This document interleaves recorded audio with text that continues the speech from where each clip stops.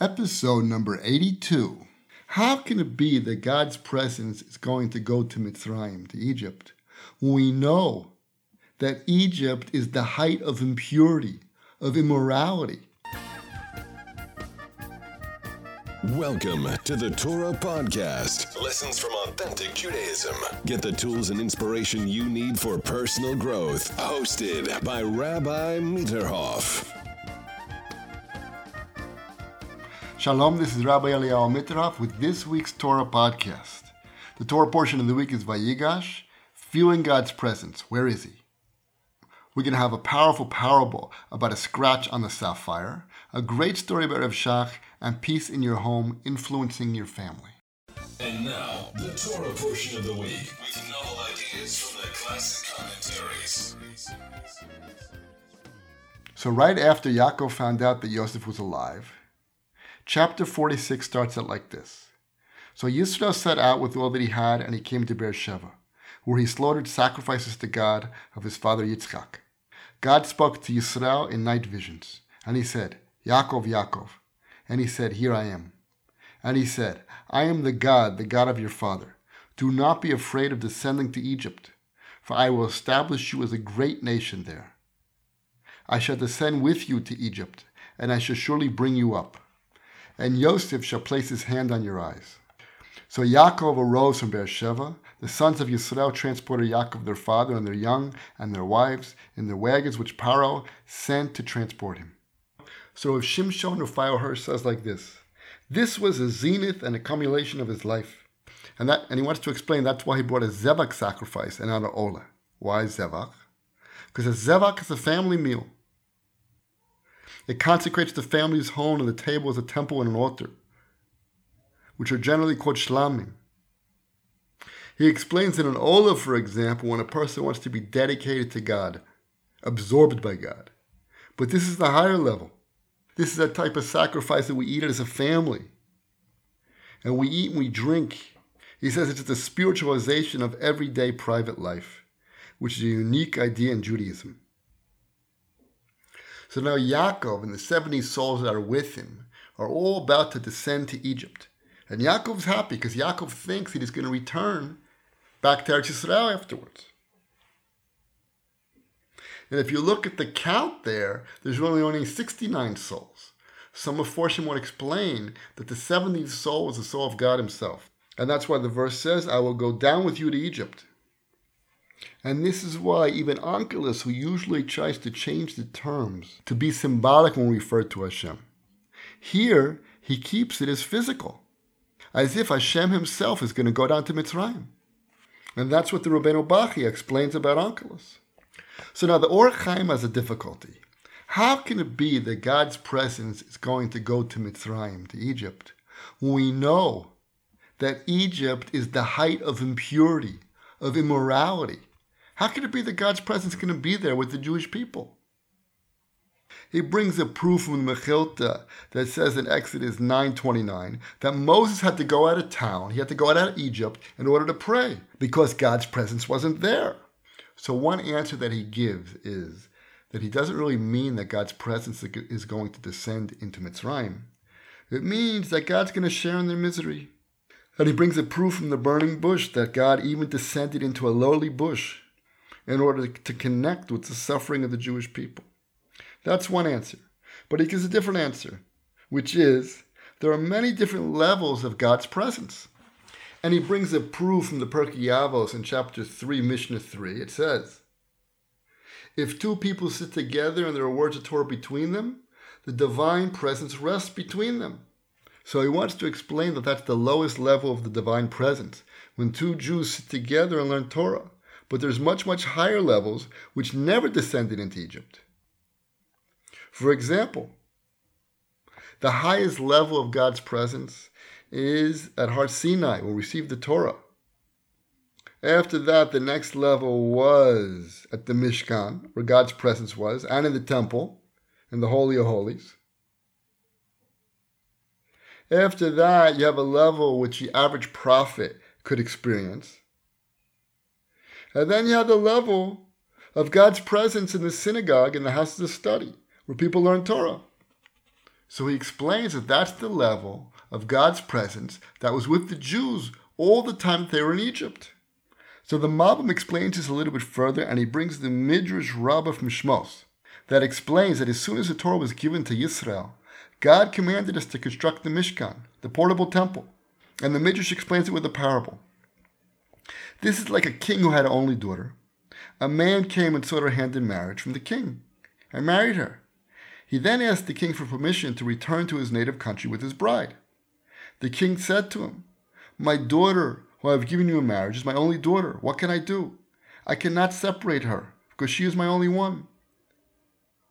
I cannot tell you not to take her, because now she's your wife. Just do this favor for me. Wherever you go, prepare one small room for me, that I may dwell among you." So too God said to Yisrael, "I have given you the Torah. I cannot separate from it. So wherever you go, make a house for me, that I may dwell among you." So the Malbim explains, the reason why the divine presence joins two people who sit and learn Torah is because God is inseparable from the Torah. The metaphor of the Torah being the king's daughter conveys the idea that the Torah is a derivative of God himself, just like a daughter of flesh and blood. Furthermore, the fact that it was an only daughter tells us that the Torah is the only truth. There is no alternative. So as long as the Jews were in Mitzrayim, keeping the mitzvahs and learning Torah, so they had God's presence with them. I just want to bring down some of the Meforshim here on the Pirkei Avos that explains what does it mean, God's presence.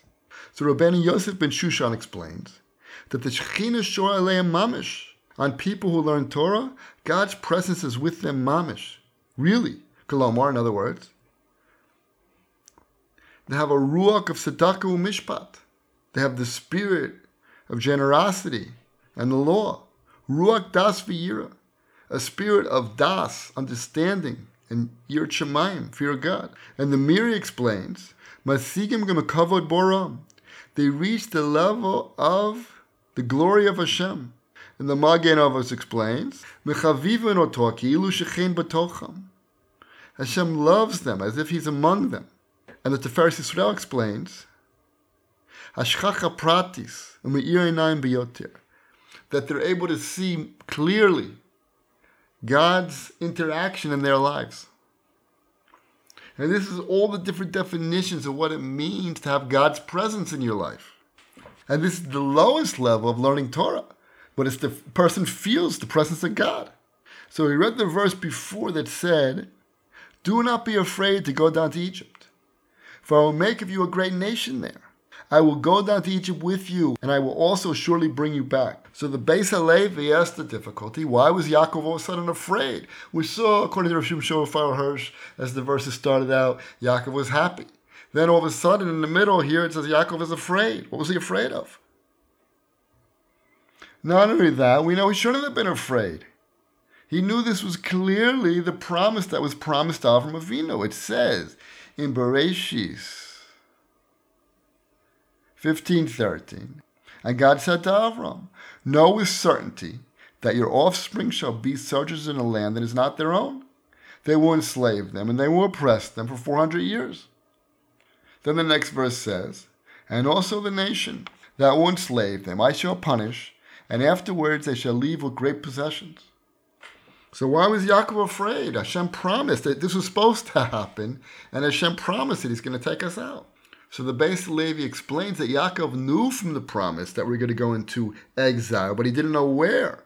All of a sudden he realized it's going to be Egypt, the most morally corrupt and degenerative society of the time. All of a sudden Yaakov became afraid. He didn't know if his children could withstand the negative and spiritual destructive influences which they're going to be exposed to in Egypt. They might succumb to the enticements of this immoral lifestyle, and therefore they would forfeit their right to redemption. That's what Yaakov was afraid of. Then the verse said, God promised him, "Surely I will bring them back up." But still we see this fear is real. In other words, how are the Jewish people supposed to survive in such a place? So if you look at verse number 5, which I read before, it says, "So Yaakov arose from Beersheba, the sons of Yisrael transported Yaakov their father, There you have a shinui in the lashon, a change in the lashon. It says the sons of Yisrael transported their Yaakov, their father, in the same verse. First you're calling him Yisrael, and then you're calling him Yaakov. So Rav Dessler brings a sforno to explain, at this point they have to become the children of Yisrael, the sons of Yisrael. Why? They have to become a nation of that name.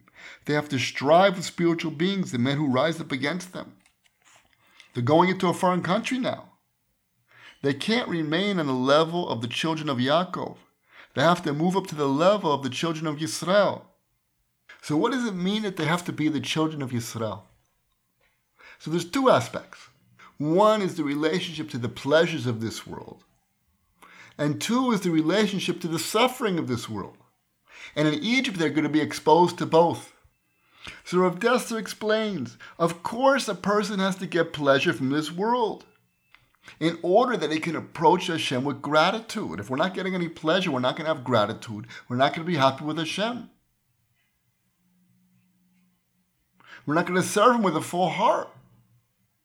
It's the pleasures of this world, if we use them properly, will serve God with a full heart. But the problem was we're going into Mitzrayim. And the question, there's a border in every human being how much pleasure he really needs in order to serve God. And where his pleasure becomes self-indulgence. And therefore the Jewish people had to become Yisrael. True that every human being needs pleasure, but they had to be very careful not to become self-indulgent. Because what could have happened? They could have gone down to the 50th level of tumah, of impurity. And at that point, the Jewish people would not have been redeemed. Hashem pulled us out at the last minute. And Rav Dessler further says, we too suffer from the destructive influence of our surrounding culture.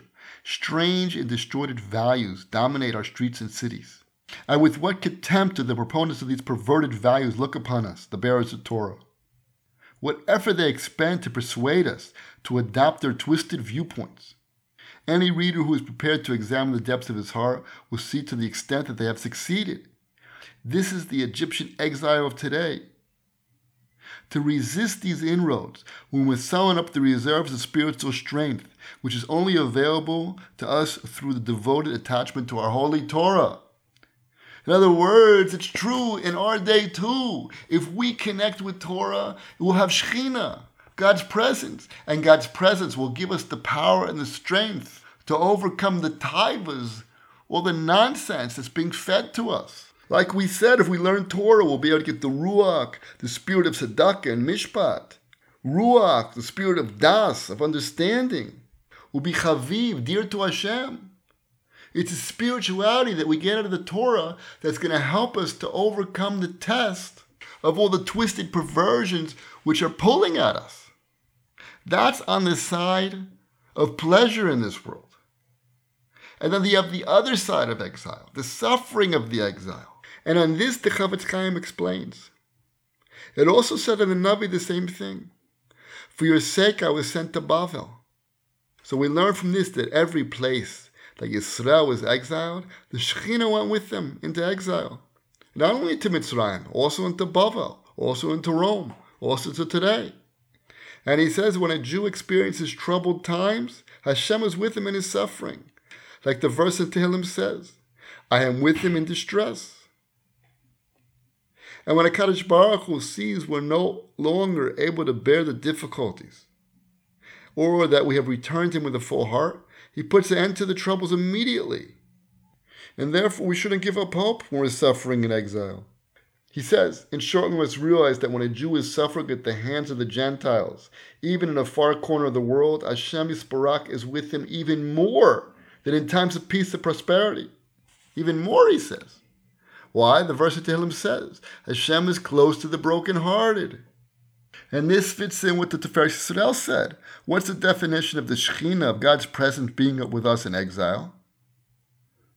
That we're able to see better the Hashgacha Pratis in our lives, God's presence in our lives, God's interaction in our lives. If the Shekhinah is with us, if we're learning Torah, we're able to see the Hashgacha Pratis, which helps us to handle the suffering of the Gullus, of the exile. And Rav Avigdor Miller explains, there's specifically a reason why we went into the exile of Egypt. It was not a random occurrence, or even for chasmen. It wasn't a punishment. It was the iron furnace, like it says in the verse. Like a precious metal that needs to become refined. Egypt was especially planned as a preference to Har Sinai, to receiving the Torah. And he says this plan was based on the fact that Yosef gained almost absolute power over Egypt, and under his wise leadership, the great nation was enabled to come into existence. Because the verse says, I will make you a great nation.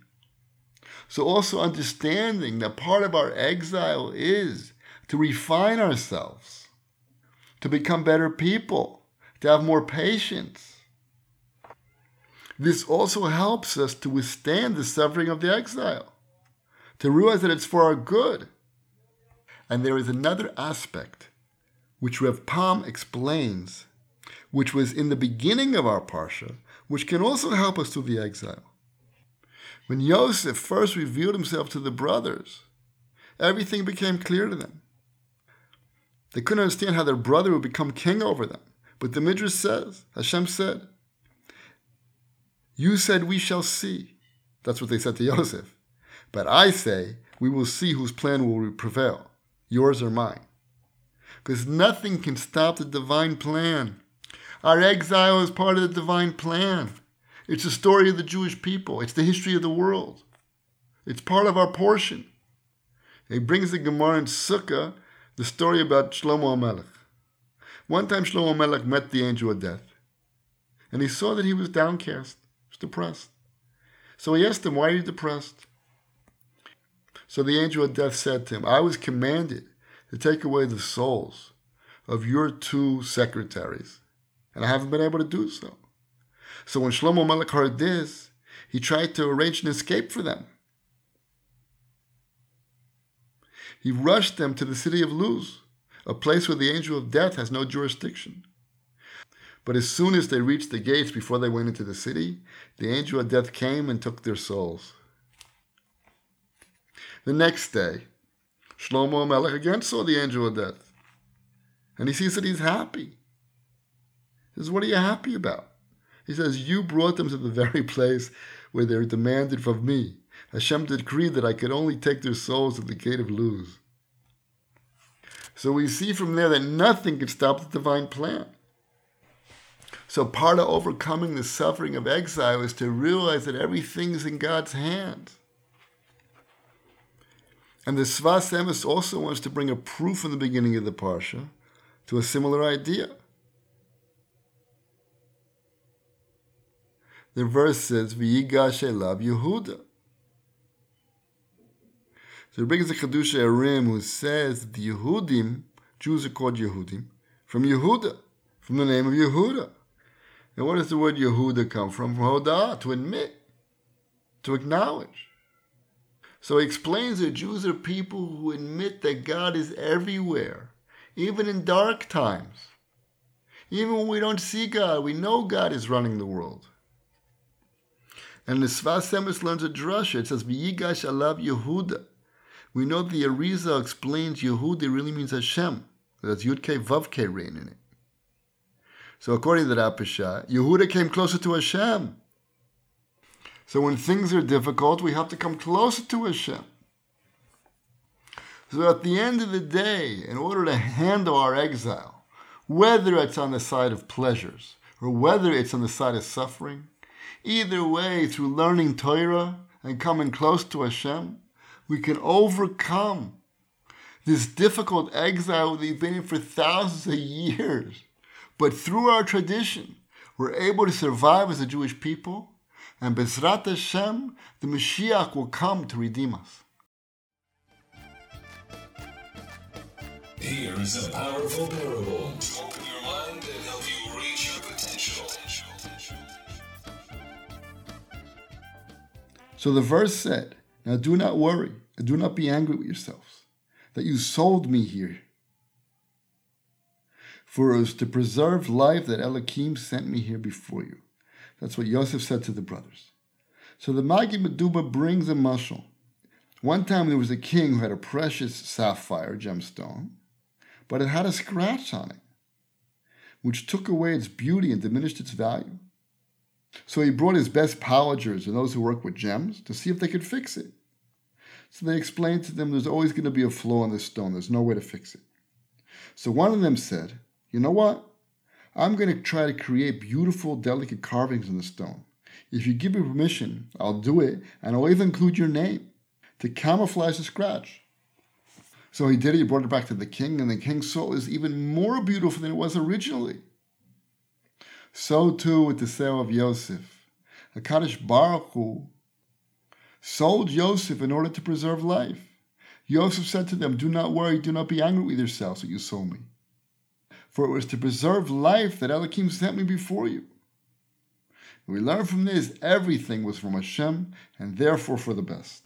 It's time for Great Stories About Great Rabbis. So one time there was a Rav who spent much time with Rav Shach, and he always davened with him throughout his life. So this man was with Rav Shach in his house one time. And Rav Shach asked him to bring from the bookcase a sefer written by Hagon Rav Reuven Denenberg, one of the great Torah scholars of Lithuania. But he made the request with such excitement that the Rav wanted to understand why the Rosh Yeshiva was so excited about this particular sefer. So he asked him, Rav Shach didn't answer. He said, just please get the book. Once he had the book, Rav Shach gave him a key to his safe. This was the safe for all the money that Rav Shach collected for tzedakah. So he said, take the key, open up the safe, and put this book inside the safe. And he was all excited. So again, he wanted to ask him, but Rav Shach was pressing him, please just put it inside the safe. So after he put it in the safe, Rav Shach asked him, are you sure the safe is closed? Yeah, I closed the safe, he said. He says, please go back and check and make sure the safe is locked. So he went back and he checked. Yeah, the safe was locked. So the Rav asked him, what is so important about this sefer? So Rav Shach finally answered. He said, one time I saw an important principle there on a sugya in Masechtas Gittin, Tractate Gittin, and I wanted to take a look at it again. But I was afraid that someone might take the sefer. So I asked you to lock it in the safe. So that's how one safeguards the Torah, exactly like a treasure in a locked safe. You see from here the importance that the great rabbis gave to every word of Torah. Learn to give, love, and communicate. This is Peace in Your Home. So Rav Moshe Aaron Stern explains how one can influence his family. How can you influence your family without being unpleasant? It brings the Gemara in Brachos that says, whoever has Yirat Shamayim, fear of God, his words are heard. The Gemara in Shabbos 89a says, the Satan asked after the Torah was given, where's the Torah? So the question is, what do you mean the Satan doesn't know where the Torah was? The Torah was given. The answer is no, the light of the Torah pushed away the darkness, pushed away the Satan. He ceased to exist. So if a person is really on the level, his house is going to listen to them. All their objections are going to disappear. It brings a story. One time the prime minister came to a group of rabbis to try to force the students to go to the army. But what happened is the prime minister showed up with other ministers, and he forgot everything that he wanted to say to them. So they asked him what happened. So he said, I don't know. I had nothing to say. Their eyes shine with truth, and their mouths only utter truth. I couldn't say anything before them. So we see that the power of the Torah itself can influence. The more Torah you have, the more truthful you are, the more honest you are, you're going to influence your family. Even Paro, he says. Paro said, is there found someone like this man who is the spirit of Hashem? So how did he know Yosef, who was a slave, had a better interpretation of everybody else, or the Chachamim, the wise men? So he just saw it on Yosef. He understood. Just looking at Yosef, he understood that Yosef was on a high level. So if a person really has holiness and fear of God, it's going to spread into his house.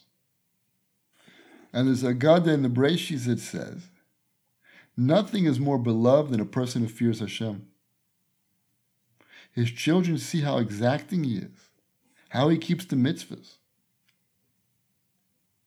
how he cares about the mitzvahs, and how he sacrifices himself All these things are going to influence his household.